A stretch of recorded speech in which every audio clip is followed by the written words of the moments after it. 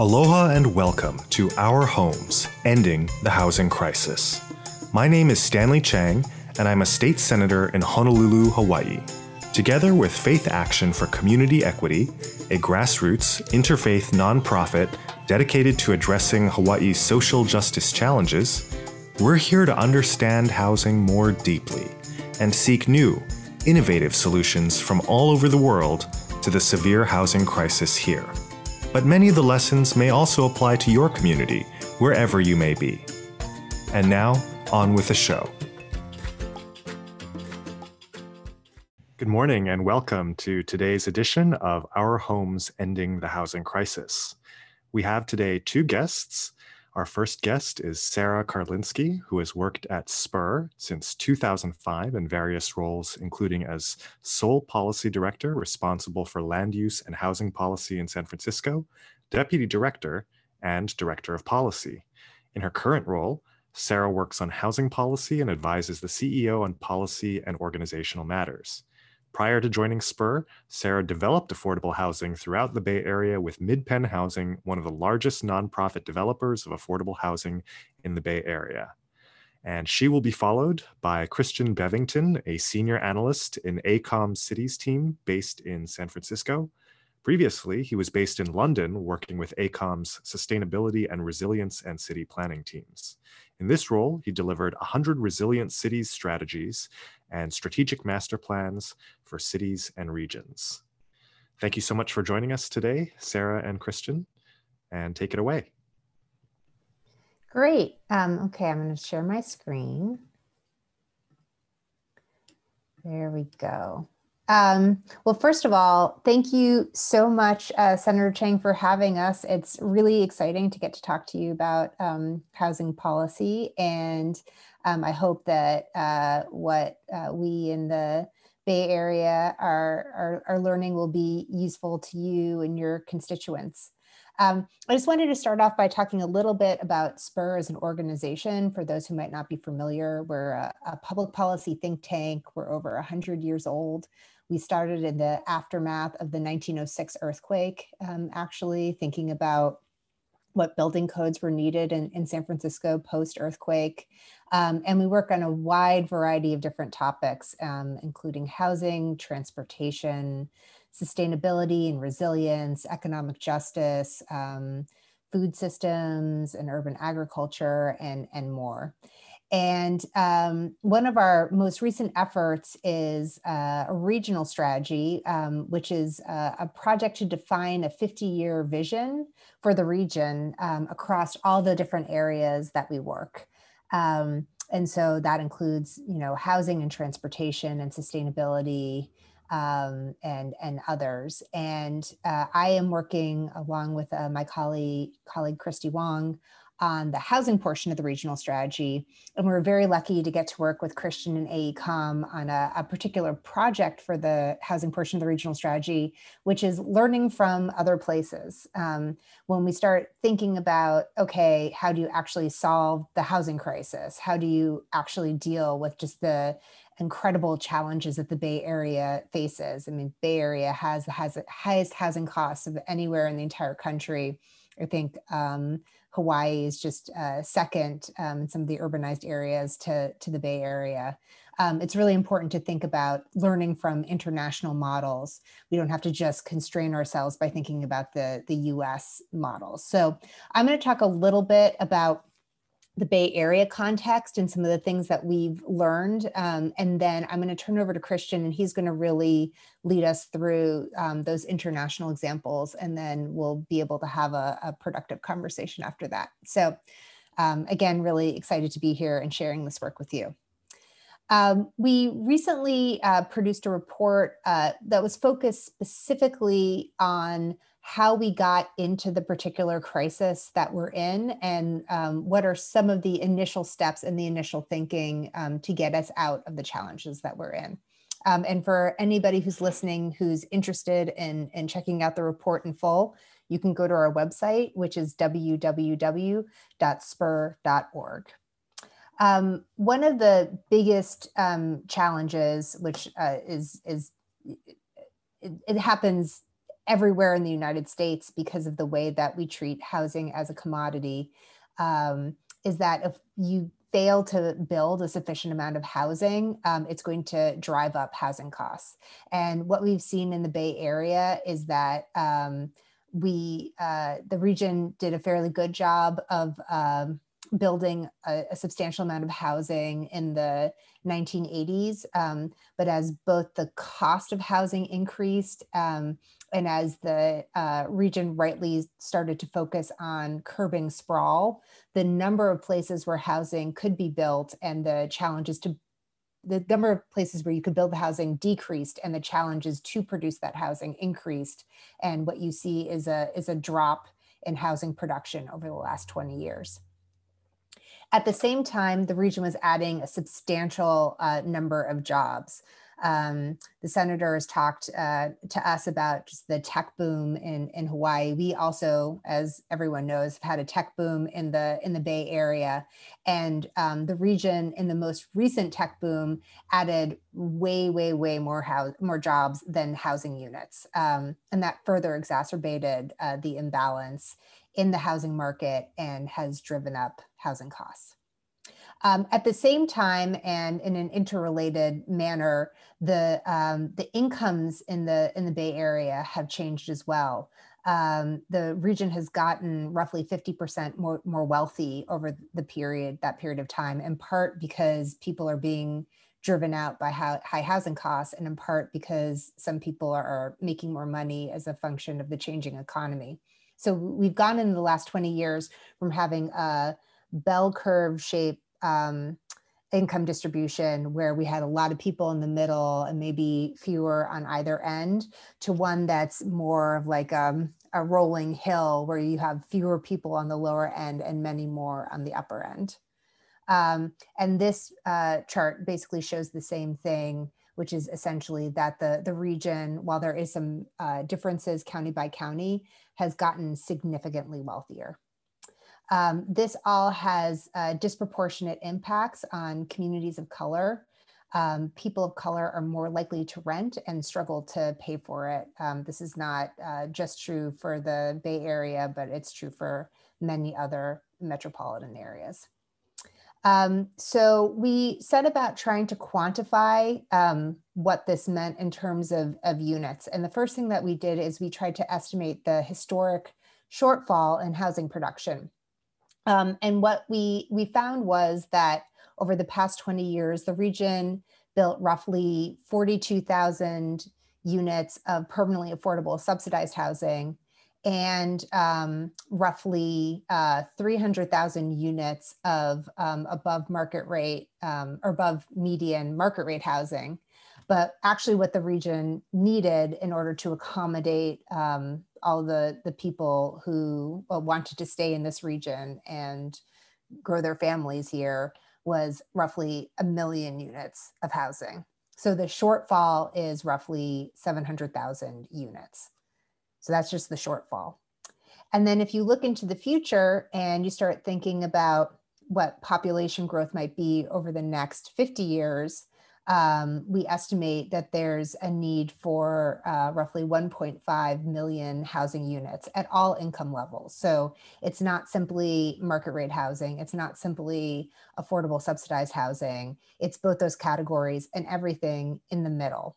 And the way we thought about this is that we thought, okay, if we want to stop income inequality from getting worse, how much housing will we need to produce, keeping in mind job and population growth? And that's how we derive these numbers. So adding those two together is roughly 2.2 million housing units. We produce around between 20 and 25,000 housing units a year right now. And this target is more like 45,000 housing units. So it's roughly doubling the production. And it's also roughly doubling the total number of housing units in the Bay Area. So it's a significant target, but it's one that we think is achievable. So the next part of SPUR's work on the regional strategy is thinking about what we ought to do about the housing crisis. We've just defined it in numbers, but how do we actually go about solving this crisis? And how do we think about it at the scale that it needs to be thought of? And that will be the subject of our forthcoming set of policy papers as part of the regional strategy. The recommendations that we have, we tried to devise sort of a filter, a way to think about some of the recommendations, and this might be useful to you all in Hawaii as well. First of all, we wanted to think of solutions that really were commensurate with a 50-year vision. If we actually are going to create affordable housing and solve the affordability crisis, we need to think beyond the current political constraints that we have. We need to have a large scale 50-year vision. We need to focus not just on units, the number of units produced, but also people. How do we house the people that are in the region right now that are experiencing overcrowding? How do we keep people in their homes? It can get housing policy, as many of you know, can devolve into acronyms and unit counts, and it can get very dry, but each person that we're thinking about, each family that we're thinking about is they need a home, a place that they feel safe, comfortable, they're not worried about getting kicked out of.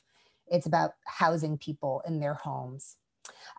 We also started thinking more, and Christian will really get into this in his presentation, about housing as a human right. Many of the countries that we admire for their housing delivery systems do not tolerate homelessness. It's not part of their social contract. And if you start thinking about housing as a human right, as a value, it really changes the relationship between what government ought to be doing from what it's doing right now, which is a much more limited role. At the same time, we recognize that housing in the United States is treated as a commodity. It's something to be bought and sold and invested in. And there are actually benefits to the system as it is. And one of the chief benefits is that we create a substantial amount of housing without public subsidy. It's created on the private market without, and the public having to created in the private market without the public having to pay for it. And so is there a way of harnessing the energy of housing as a commodity in service of treating it as a right? And that's something that we're really interested in thinking about.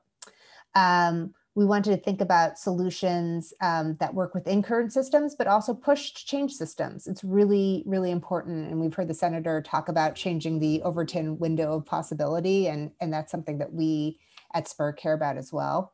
And we thought about solutions that work together and reinforce one another. So I'm not going to walk you through the another 50 slides worth of all the recommendations, but I am going to show you this last one just to give you a little bit of a flavor.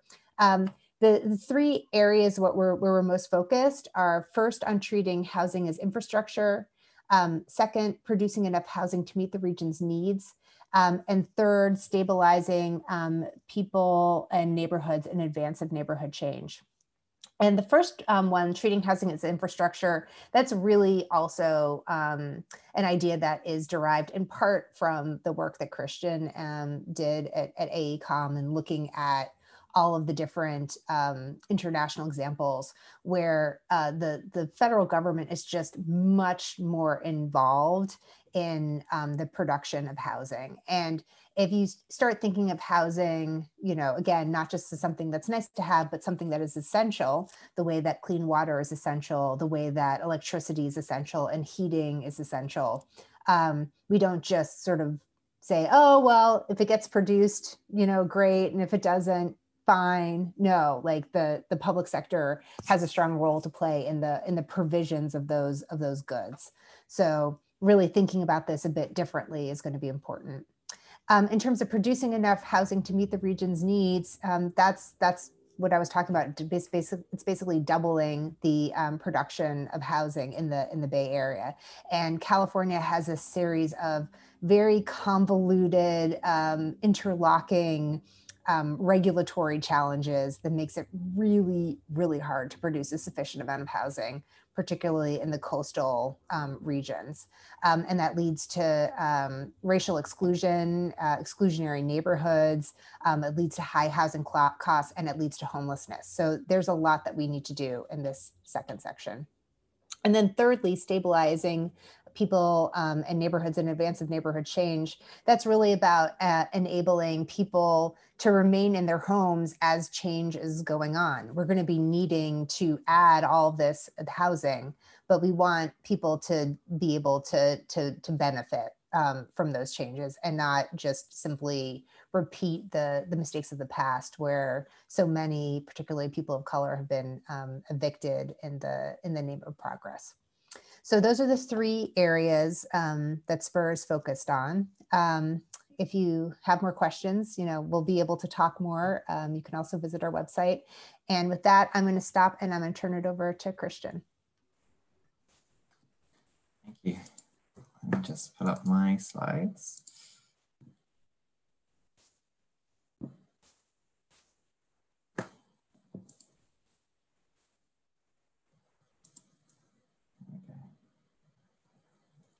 Can you see those okay, Sarah? Perfect. So I'm Christian Bevington, Senior Analyst for ACOM, and as Sarah said, worked with SPUR on the housing report that I'm going to talk about in a little bit more detail. I'm currently based in San Francisco, but as you can tell, I'm not from San Francisco. But I'm loving being here, and I'm very excited to participate in this conversation today. I wanted to reiterate some of the points that Sarah has raised, because I think they're really important, that it's not just San Francisco grappling with a housing affordability and accessibility crisis, though the scale here is astronomical.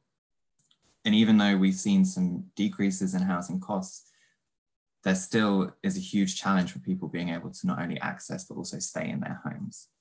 And I think it's, one of the main contributions to that is supply challenges. And these are a problem not only for the current population, and as Sarah ran through, the previous backlog or shortfalls, but also for future population growth. So how can we seek ways to not only diversify housing stock, but increase supply, decrease the cost per unit, and also speed up delivery? So the report that I worked on with Sarah and co at SPUR is From Copenhagen to Tokyo, Learning from International Housing Systems. The cities that we focused on were Copenhagen, Berlin, Vienna, Amsterdam, Tokyo, and Singapore. These were chosen for a variety of reasons, but for the most part, they compared well to the Bay Area in terms of demographics, economic composition, or the housing market characteristics. It's important for us to acknowledge that these are products of their individual and unique political and economic systems, and to recognize that that is not something that you could wholesale lift from where they are and apply anywhere in the world. But they do offer exciting and noteworthy examples of how to deliver housing, and to do it in a way that could inform future policy, not just in the Bay Area as we were targeting with this piece, but also more broadly and as per the conversation today in Hawaii. So when we were looking at these cities, although they're very different, we did recognize that there were some commonalities that carried through all six. So strong national government leadership in housing provision. So in every example, the central government plays a key role and a strong role in delivering housing through funding, financing, and also the regulation. It's a commitment that's ongoing and reflects a societal value that everyone should have a home, and it's not just a commodity that should be traded. And to that point, housing as a basic social and economic infrastructure. So just like education or healthcare, many of these cities recognize that it's a necessary element for basic economic, social, and public health infrastructure, and should not only be traded as a commodity. So some high levels lessons learned from all of the case studies, and then I'll dive into a little bit more detail to Tokyo and Singapore. But for starters, the active city and regional infrastructure financing and development entities, as most commonly seen in Copenhagen and Tokyo in particular, they act alongside and partner with private developers, non-profits, cooperatives, to develop infrastructure, but also to leverage publicly or government-owned land to finance and develop new housing. They have streamlined planning and regulatory approval processes for housing. So compared to the US and even the UK, in some examples, they have much less local control and fewer conditional approval processes in place, which enables developers to act more freely and in a more agile way. So in particular in Tokyo, landowners and developers enjoy relatively few zoning regulations and much more freedom to develop urban parcels using housing typologies that would be supported by the market. As mentioned, the governments have a greater involvement in land markets. So many of these cities play a key role in acquiring land or regulating the transactions, which helps them to mitigate the impacts that land market speculation can have on housing prices. There are many robust tenant protections in the cities that we looked at. So whether that be a rent price index like they have in Berlin, or just greater and broader tenant rights and protections like in Amsterdam, these cities, for the most part, recognize the value that renting and renters have and that they play a critical role in their housing markets and should be supported as such. There's also a greater non-profit and cooperative leadership present in these cities. So compared to many places across the US, a greater percentage of the housing stock in the cities that we looked at are actually under the management or ownership of non-profit organizations or cooperatives, either as independent entities or that are linked to local governments. And I think this is something that if we were going to consider to roll out across the US and maybe in Hawaii, that we would need greater financial support from the state, from regional and also local agencies to ensure that this can happen. Before I move on to the slightly more detailed look at Tokyo and Singapore, I just wanted to pause for a second and think about the situation we have found ourselves in over the last few months, and that it's demonstrated that political boundaries hold little value when thinking about public health or economic challenges. And in actual fact, the greatest success can be seen when those jurisdictions work together for a long-term joint vision and goal. So how do we apply that to the housing market? And how do we ensure that every housing stakeholder, whether they be a homeowner, renter, developer, investor, is catered for so that we can emerge from the crisis over the last 9 months and however long it's going to take to come through with a much stronger housing market that actually supports everybody. So Tokyo. Here's some lessons that we learned specifically from Tokyo that would be of interest to the US market. So planning rules have been relaxed. The city is encouraged development by simplifying zoning rules and increasing density allowances, which essentially gives all landowners the ability or near total freedom to develop as they see fit, integrating multiple different uses on a single site, or as one that was maybe traditionally or previously used for residential or commercial. This isn't just for large developers, but anyone who owns land and can secure the necessary funding and financing to actually deliver the project has that same freedom. Decision-making is top-down, so planning decisions are made at a national level, which allows them to be strategic and forward-thinking. It's worth acknowledging at this point that this sometimes causes friction between more local governments and the national government, so it's not a perfect solution.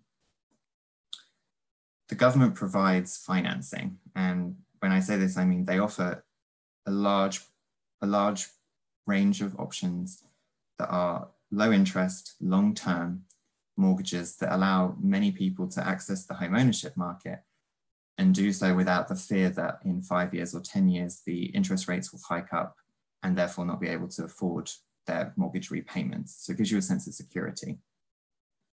They also operate a large-scale housing and infrastructure agency, which is government-backed, which is there to enable and stimulate development, and also ensures that the national government has a stake in what is happening, and also a stake to ensure that the developments are a success.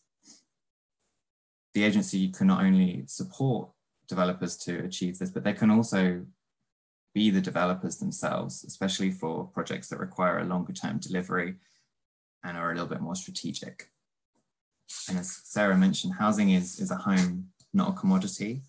So in Japan, they have a relatively short life expectancy for housing units, which is reinforced by the culture and the expectation that seismic retrofitting and technologies will improve over time, and they want to have that integrated in the homes that people live in. But it also means that housing units can have nearly no value by the time that they reach the end of their life expectancy. They're not seen as something that people buy to generate wealth. They are seen as somewhere to live and raise a family.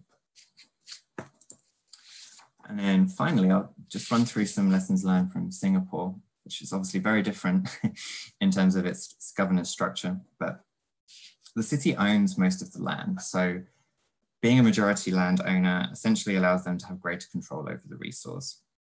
They were also able, to purchase additional land that they needed for developments at the existing land values, therefore not paying the premiums that are often associated with land assembly when there is permission for new development or density has been increased.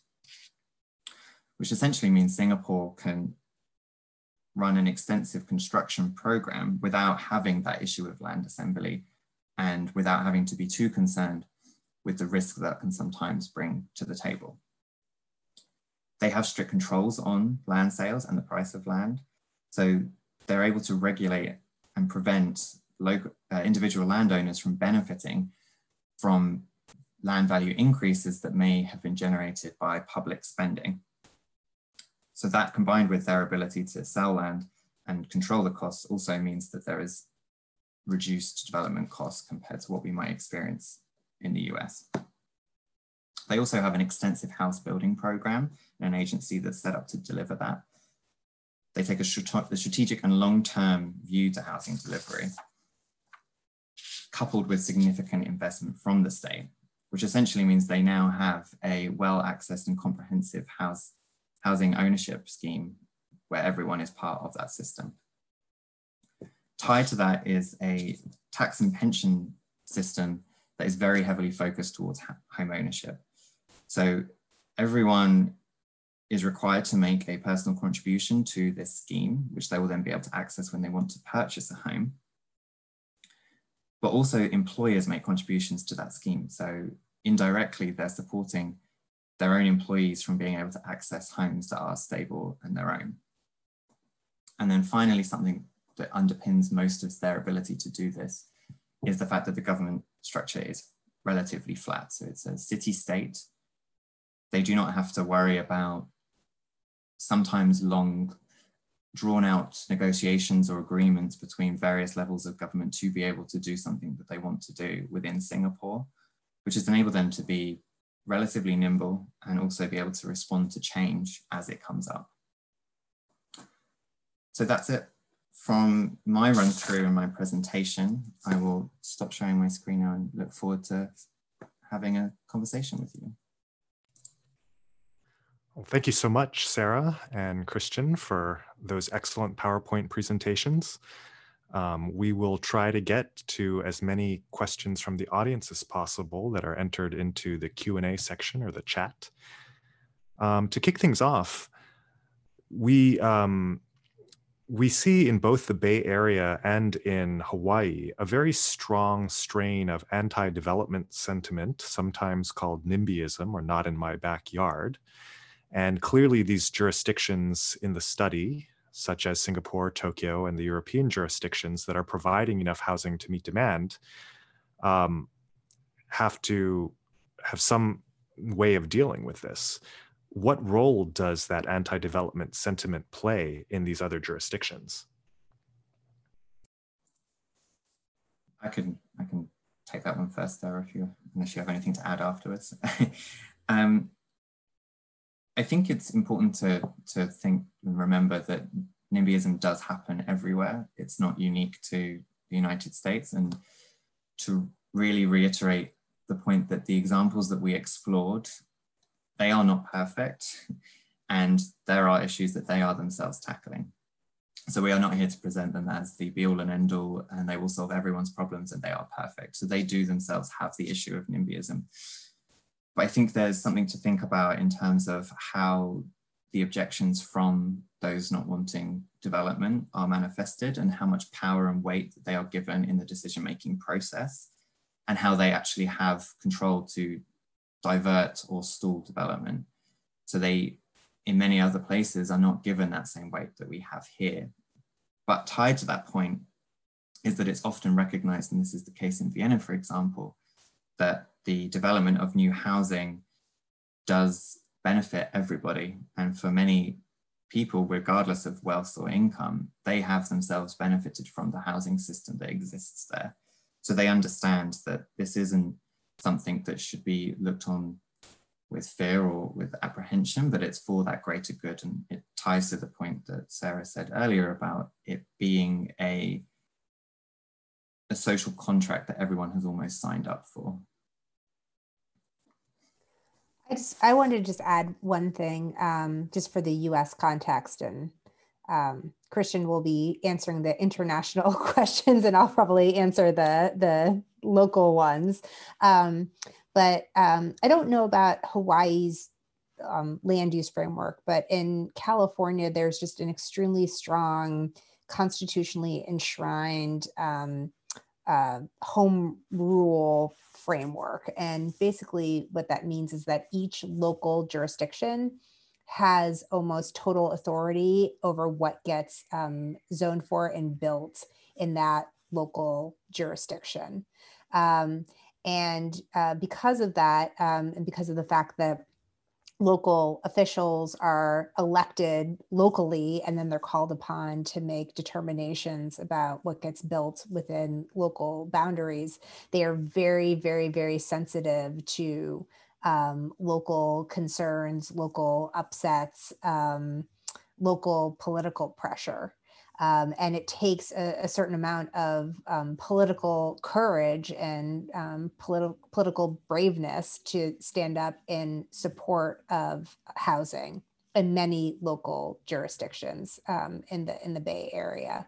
And that's sort of true for many parts of the United States, that the local government really does have a lot of power over what gets built locally.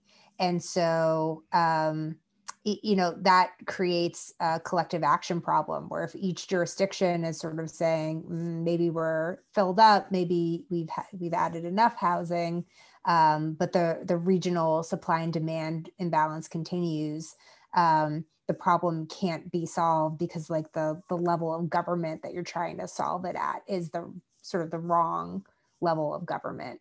The other point that I just want to throw in there is that people can be concerned about housing for very, very different reasons. We've got many wealthy jurisdictions throughout the Bay Area that have been practicing exclusionary zoning for a long period of time.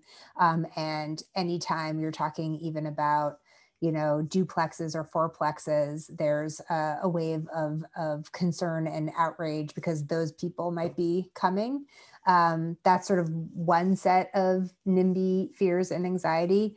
And then there's another set that's around, every time there's new market rate housing in my community, it signifies that perhaps I'm not welcome. And those are sort of anti-displacement and anti-gentrification concerns that, for me, I'm much more sympathetic to those concerns, and that they require a different suite of policy interventions to deal with. So a lot of the case studies that Christian has been talking about, just the level of government that is solving the problem is in my mind, perhaps a more beneficial level of government to be addressing the problem at. And our particular American way of doing things, where so much is devolved to the smallest level of government, there are some benefits to that, but there are many, many drawbacks from a land use perspective. You identified one of the challenges that California has been facing, an effort at the statewide level to try to increase density, which has been resisted by local level jurisdictions.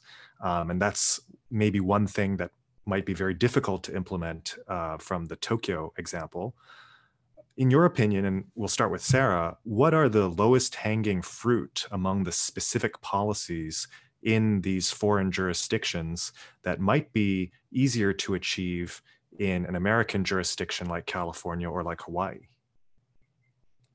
Well, I don't know which ones are the lowest hanging fruit, but one thing that people can often agree on, although perhaps not right now, because in California we just had a tax reform measure that would have generated a lot of money just go down in flames, Prop 15, which is a bummer. But just looking at the ways that different countries finance affordable housing, where they derive those dollars from, is very interesting and might have more of a space in a Biden administration than the current administration. I think we all know that the mortgage interest deduction on people's taxes is I think it's the largest federal housing program in the entire country. It's like, I think between like 30 and $40 billion are expended on the mortgage interest deduction.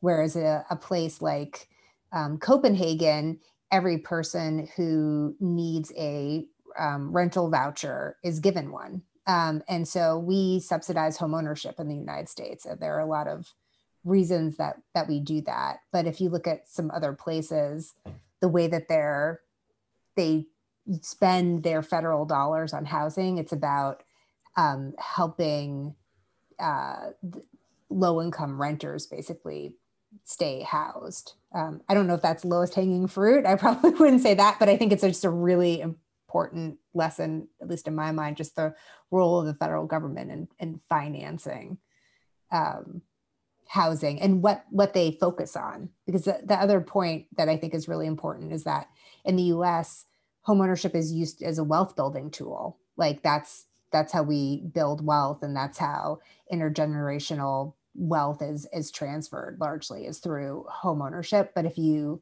live in another place where there's a strong social service net, where you don't have to like retire off your house, or if have a medical concern, you don't go bankrupt because there's universal health care. It's just like a completely different framework. And so I think there might be just some lessons from that alone, that contrast alone, that would translate in the United States. I would add to that, and I think that acknowledgement that these housing systems sit in a context of very unique, broader stroke and broader context. Like they are the product of very specific situations.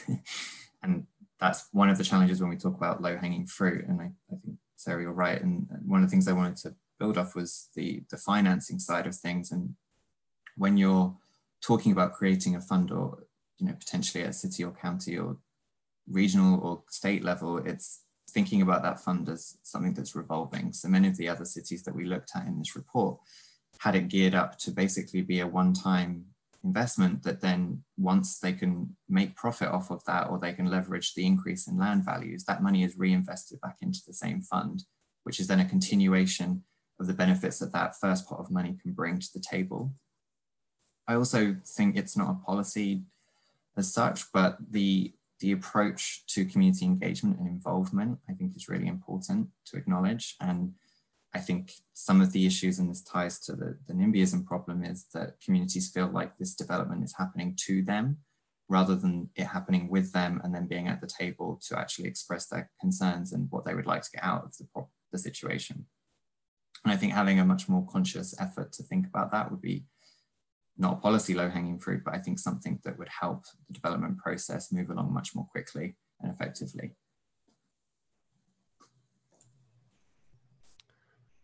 Well, thank you so much.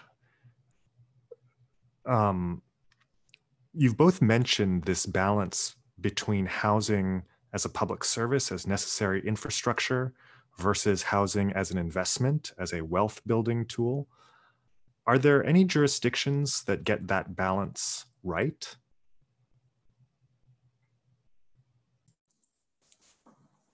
That's a great question. I think there's no one system that I think is perfect, but I think there are some that are thinking about the investment sector as still being an important part of housing delivery, but the expectation of what is being received for that investment is very different. So when you look at places like Vienna and Copenhagen, there are still private sector developers that are operating in those cities, but the expectation isn't that within 5 years they will make X%. It's, we are investing in this, it will be a much slower return and maybe a lower level of return, but over that long period. And it's a slightly different approach to what it means to invest in housing and what character that takes. And again, because of the strength of the city provided housing, I guess the scope for investment in those places is much more limited than you would find in places like San Francisco, New York, or Honolulu, for example. Like there's less of an opportunity for someone to come in and develop one piece of land and make a large sum of money because it's so heavily controlled. So I think it's that expectation and what we think of as investment is what is different and needs to change. Yeah, and I would, I have read a bunch about Copenhagen. I'm not personally as familiar with it, but what I've read, I do admire the system that they have. And, just adding to what Christian just mentioned, the idea of there's so much risk built in to the existing housing delivery system in the United States. There's the risk that your project, might not get built in the time frame that you're hoping for. There's risk that your investor might drop out. There's all these different layers of risk, and so the returns have to be commensurate with the risk that goes into the project.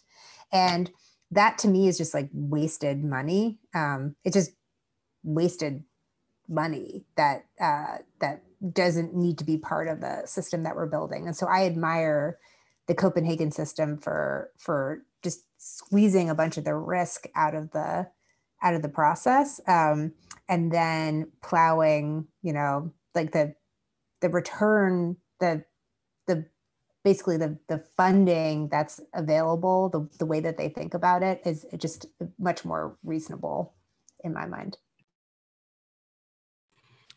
Sarah, we have a specific question about SPUR's estimate of the 700,000 or 699,000 housing unit backlog.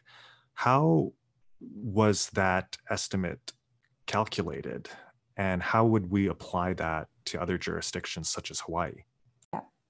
Well, in the report that I showed at the beginning, how to create an affordable Bay Area, we have, for those who really want to do a deep dive on this, there is a technical appendix at the end. So if you really want to wonk out, you can look at that. But the short answer to that question is we basically looked at the income distribution as it was in basically 20 years ago.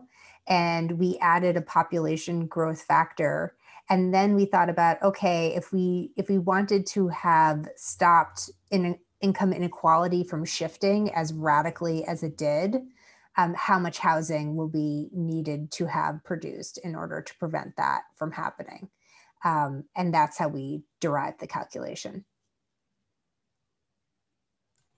Well, thank you. We'll take a look at that. In the meantime, as we all know, the Bay Area is a world leader in the tech boom. It's been the envy of many jurisdictions around the world for that. And in Hawaii, there's been a lot of discussion over the past several years, and especially now during the pandemic, about attracting high-paying tech jobs. At the same time in Hawaii, there's a fear that an influx of tech employees that are well paid will destabilize the housing sector and the fabric of the community generally. Now, San Francisco and the Bay Area have been dealing with this question for decades now. Is it possible? Is there discussion in the Bay Area about focusing a tech sector that relies on local talent and workforce rather than so heavily on imported workforce and talent? Yeah, that's a really great question. I'm not like a workforce expert, so I can't really answer it on the workforce side. Though, of course, I think trying to connect existing residents to the tech economy is really important, and I'm certain that there are people who spend all their days thinking about that.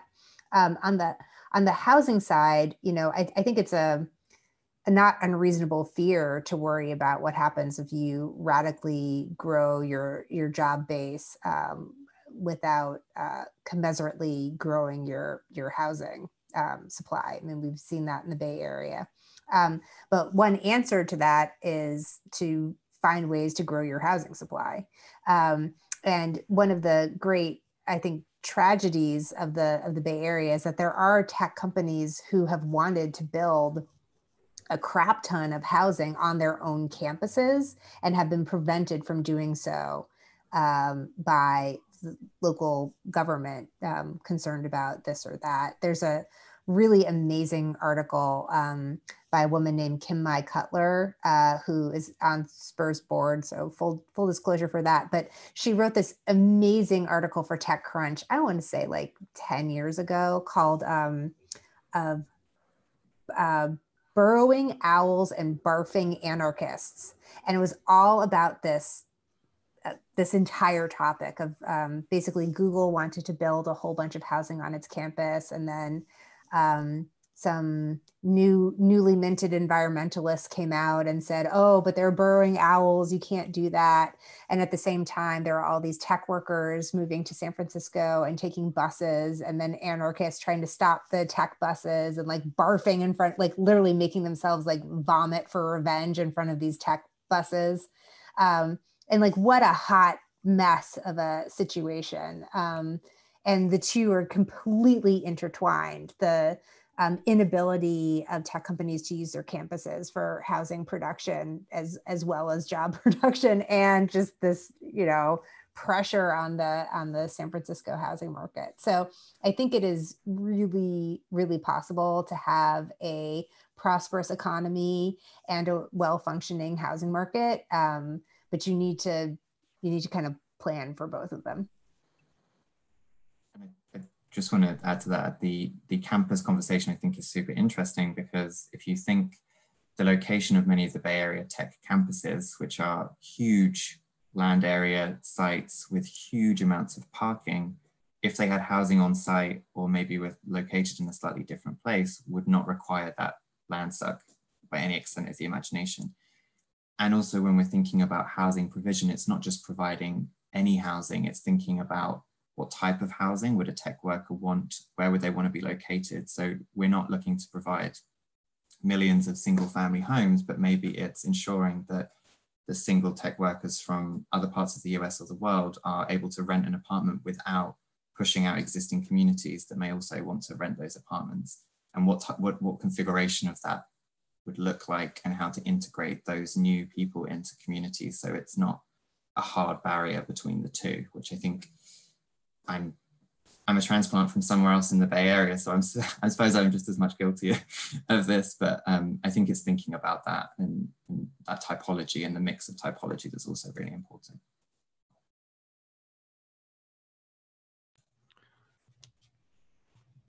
So speaking of the accommodation of different types of populations, such as on the one hand, well-paid tech workers, and on the other hand, local people who may have lived in the area for generations, but don't make the big tech bucks. I was interested to observe that many of these jurisdictions, not just Singapore and not just Vienna, actually don't have income restrictions on their public housing, on their very widespread public housing programs. Could you talk about the role of income restrictions or no income restrictions in these jurisdictions and how that creates buy-in for a greater slice of the population?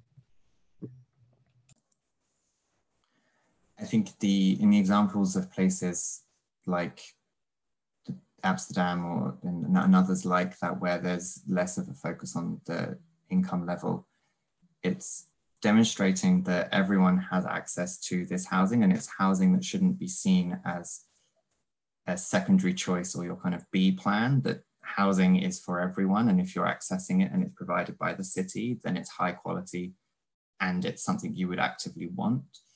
Tied to that is the fact that they are providing so much of that housing that where they don't have income restrictions on who can apply, you're not pushing out people who need it more. And it's also worth thinking that they often have scoring systems allocated to that. So if there is a wait list, there's often rankings that are added to it. So it's not just a free for all. There are processes to make sure that lower income people do have access. I would just say, and we talked about this in our pre-call a little bit there. What you're talking about is the difference between universal programs and targeted programs. And there are pros and cons to each. The main pro for a universal program, which you brought up, which is absolutely true, is that you just have more buy-in. If you have a greater preponderance of the population who gets to benefit from a particular program, it's going to be harder to chip away at that program, as we see with Medicare and some of these other incredibly popular federal level programs that benefit the entire population based on age and not on income. The problem is when there's sort of a finite resource and you need to prioritize who gets it, that you'd want potentially to prioritize those who need it the most if it's restricted.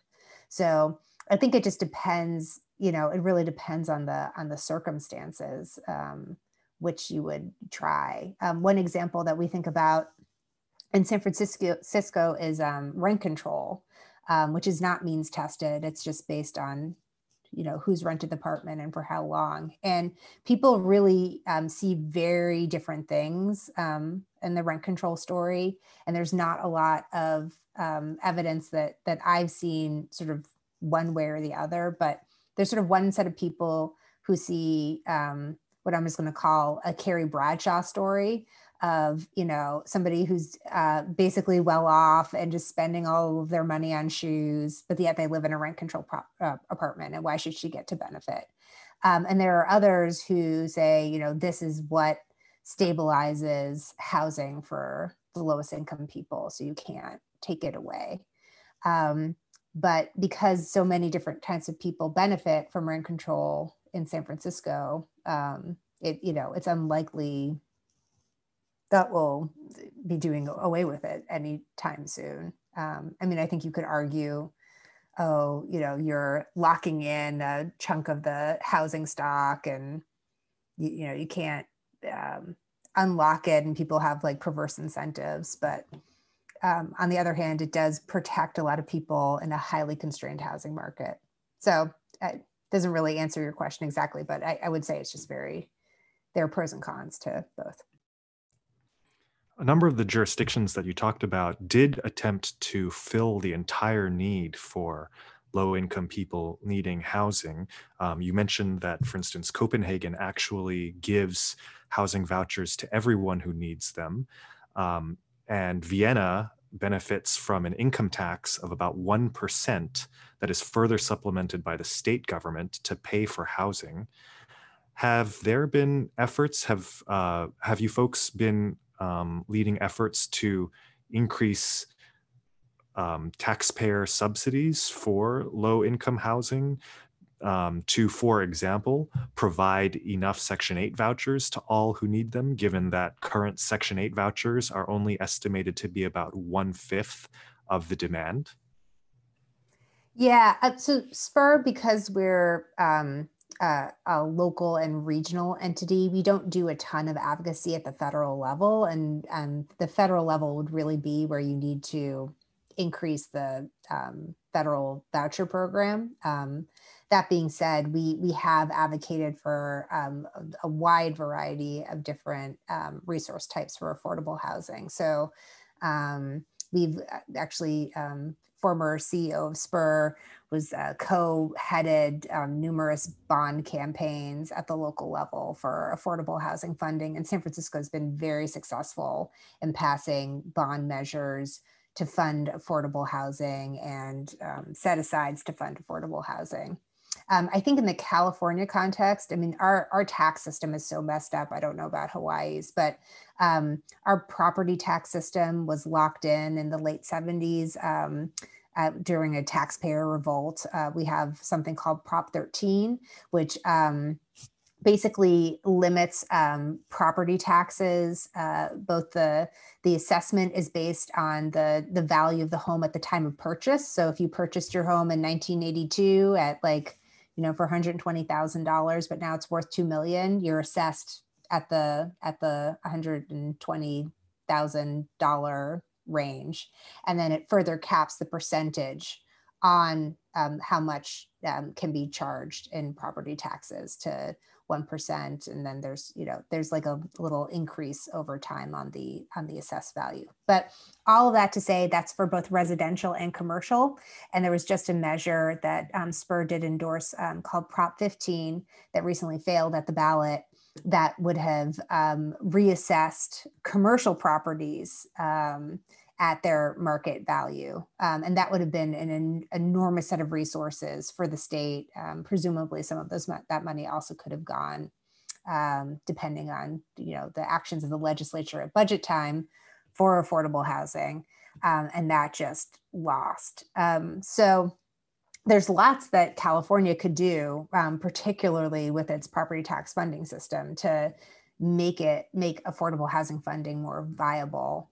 And SPUR would be supportive of those efforts. All right, our time is short, and unfortunately, we'll have to wrap it up with maybe these last two questions in one. A question from the Board of Realtors in our audience. We've seen that with the pandemic, rents in high-density neighborhoods in the Bay Area have actually been dropping, and that there's been a much higher demand for detached single-family homes, even if they're located relatively far from San Francisco. As we all know, Singapore, Tokyo, and most of the models that are in this report are based on high-density housing.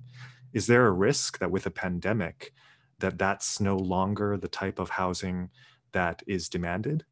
And then we'll go with a closing second question, is if you had the magic power to implement one or just a handful, a suite of policies to actually end the housing shortage from wherever in the world they might be borrowed, what would you use your magic wand to enact? Ooh, I love those questions. First, I just want to give a shout out to Kevin Wilcock, who's in the audience and who used to work at David Baker and Partners. And I worked with him on a number of projects, including one on affordability by design. So hi, Kevin, it's so nice to see your name. He lives in Hawaii now. Okay, so I'm just going to take the first question about demand for single family housing types. We definitely have seen that that trend is exactly right from that particular questioner. My feeling is that that will be, as the pandemic hopefully mercifully will come to its conclusion sometime. I don't know when, but in the next year or two, I think you will see a return back to the fundamentals of cities as being places that are valued and places that people are interested in. The long-term damage I'm most concerned about is to transit funding and to the capacity of transit systems, which have taken such an enormous hit during this period. In the Bay Area context, I think the bigger change, the more long-term and lasting change will actually not be from the pandemic, but from climate change. I think that just the series of fires that we've had and the smoke and just the unlivability that that comes from this just incredible challenge that our state has to face. That has, I think, the potential to have a more kind of lasting damage to our economy and housing market. On the magic wand piece, I guess I would do a couple things. One is I would have the federal government play a much stronger long-term role in affordable housing provision, in just fully funding a whole suite of different federal programs designed to build affordable housing.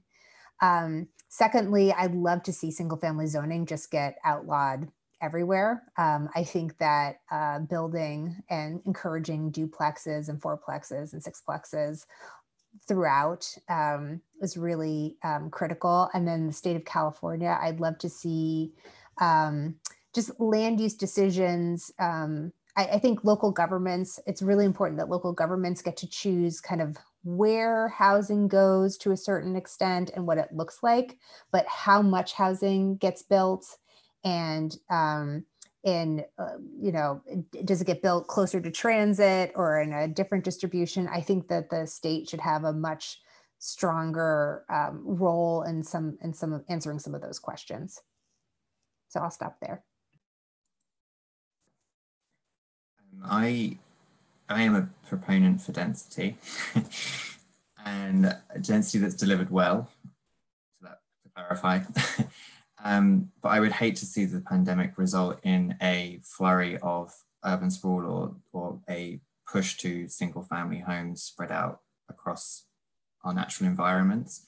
And I think it's important for everyone to, you know, as we're grappling with this challenge, look to examples like Hong Kong, that although, you know, we are all dealing with second, third, fourth waves, is how they're tackling it, and that the approaches to the pandemic and the impacts that it have aren't necessarily tied to density.